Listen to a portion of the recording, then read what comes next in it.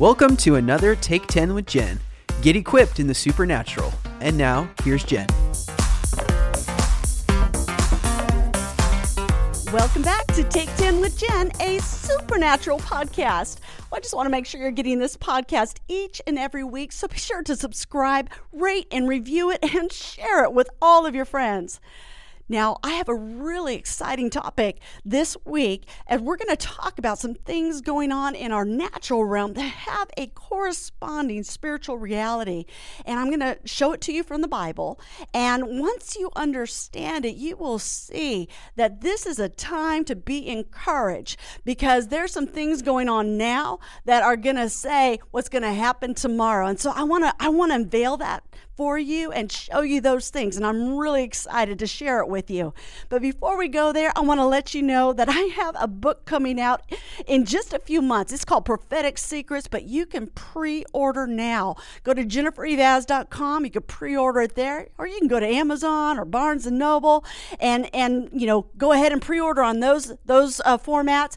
But it is coming out soon. It's called Prophetic Secrets, and I want to make sure to give you the heads up about it.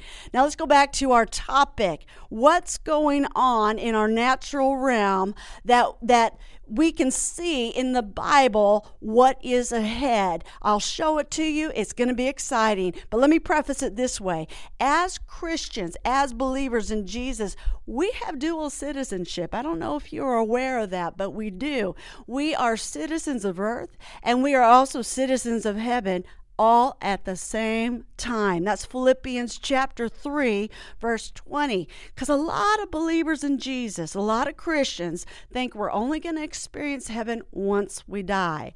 But the Bible illustrates something different. It illustrates how very connected we are to heaven while we're here on the earth. Let me give you an example. When we pray on the earth, if you pray in your bedroom, if you pray in your office, I don't know about you, but I pray in my car, my kitchen, while I'm doing the dishes. I pray all over the place. But we're praying where? We're praying here on the earth. You want to know what happens? Our spirit actually manifests in heaven before the throne of God. It's a mystery how it happens, but it does happen. We see it in the Word. Hebrews chapter 4, verse 16, it says, "Let us therefore come boldly to the throne of grace, that we may obtain mercy and find grace to help in time of need." Now, how does that happen? I mean, really, think about it. Let us therefore come boldly to the throne of grace. Is that just a metaphor? Well, a lot of people think that, and I want to propose that those things are not just metaphors, that something is tangibly happening between heaven and earth, that when you pray, you actually somehow, some way, you manifest, your spirit man manifests before the throne of God. I'll give you another example. Let's look at Psalm 141, verse 2. This is King David, and he wrote his prayer down for us, and this is what he said.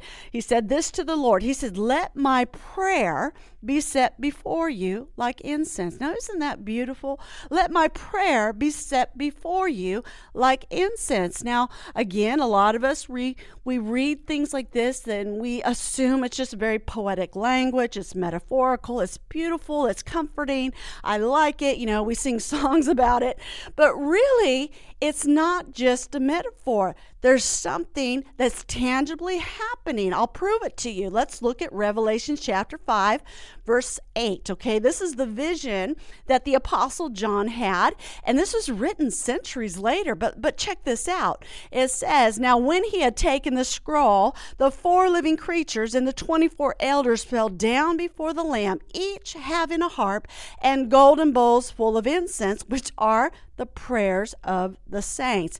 Now that's interesting. Golden bowls full of incense, and it says what this incense is, what is the substance of this incense. It says it is the prayers of the saints. So when you and I are praying on the earth, in our bedroom, our office, our kitchen, our car, wherever it is, something about our prayers begins to cause incense to be created, and they're being collected in these bowls in the throne room of God. That's just fascinating to me. Okay, this incense, there's a fragrance that's coming from our prayers that comes before the Lord, and they're collecting this. And so if you look further in the book of Revelation, it talks about some other bowls. And there's the bowls filled with God's wrath. There's the bowls filled with God's judgment.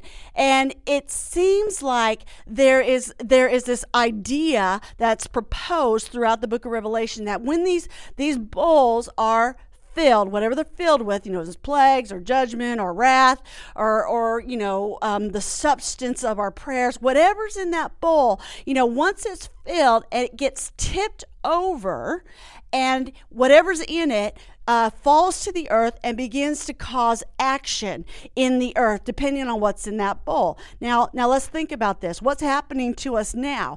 Well, we're coming out of this pandemic, and I proclaim it, okay? I'm declaring it. We're coming out of this pandemic. We're coming out of quarantine. We're coming out of confinement, all right? We're bursting out of confinement. Micah chapter 2, verse 13 in the Message version. And so what's happening? The church has been praying, and we've been praying in unity, right? We've been collectively praying and praying and praying and just not giving up, not giving in, and being in unity. And I've never seen the church pray in so deeply and so much and so collectively like we have in this season. And so I know what's happening. Psalm 141 verse 2, let my prayer be set before you like incense. So I know the bowls are being filled with the incense, and they're going to fill up, and they're going to be tipped back to the earth with what? The answer to our prayers. I know that. And now, how do I know that this is beginning to happen? I'm going to tell you how I know. Well, a lot of what has come after us and come at us has been through the media. The media has been shouting all this fear at us, been shouting all this disease at us, shouting all this chaos at us. And so this same media that's been giving us doom and gloom and all the worst case scenarios and all the worst stuff, this same media is now giving us hints of an exit, hints of freedom, hints that we're going to come out soon, slowly but surely, that same media. And so I know that the bowls are beginning to tip, all right, because I'm seeing it in the natural realm. And it's like this. Elijah, when he heard the word of the Lord that the drought is over, the Lord told him, he said, the drought is over, yet he still prayed. He got on his face and he prayed and he prayed and he prayed. And why was he still praying? Because he was waiting for a sign. What was the sign? He was looking for the rain clouds, and all he got was the sign of a small cloud the size of a man's fist. That's all he got, was a little cloud, and that was enough for him. Once he saw the cloud the size of a man's fist, he knew the answer was on his way, and he took action, all right? And this is what I want to propose to you, is that these little glimmers in the media that was giving us doom and gloom, these little glimmers now that are shifting, begin to tell us of an exit, that we're going to come out soon. There's going to be some shifts and some changes, those kind of things. Those little glimmers, these are the same as the clouds the size of a man's fist. And so I know that the answer is on the way, that the bowls are beginning to tip. And so with that, you can begin to plan for a future and a hope, because the Lord gives you that. You can begin to plan for your tomorrow and begin to prepare for your exit. And I want to encourage you that in the midst of this, to pray and not give up. We learn that from Jesus himself. Luke chapter 18.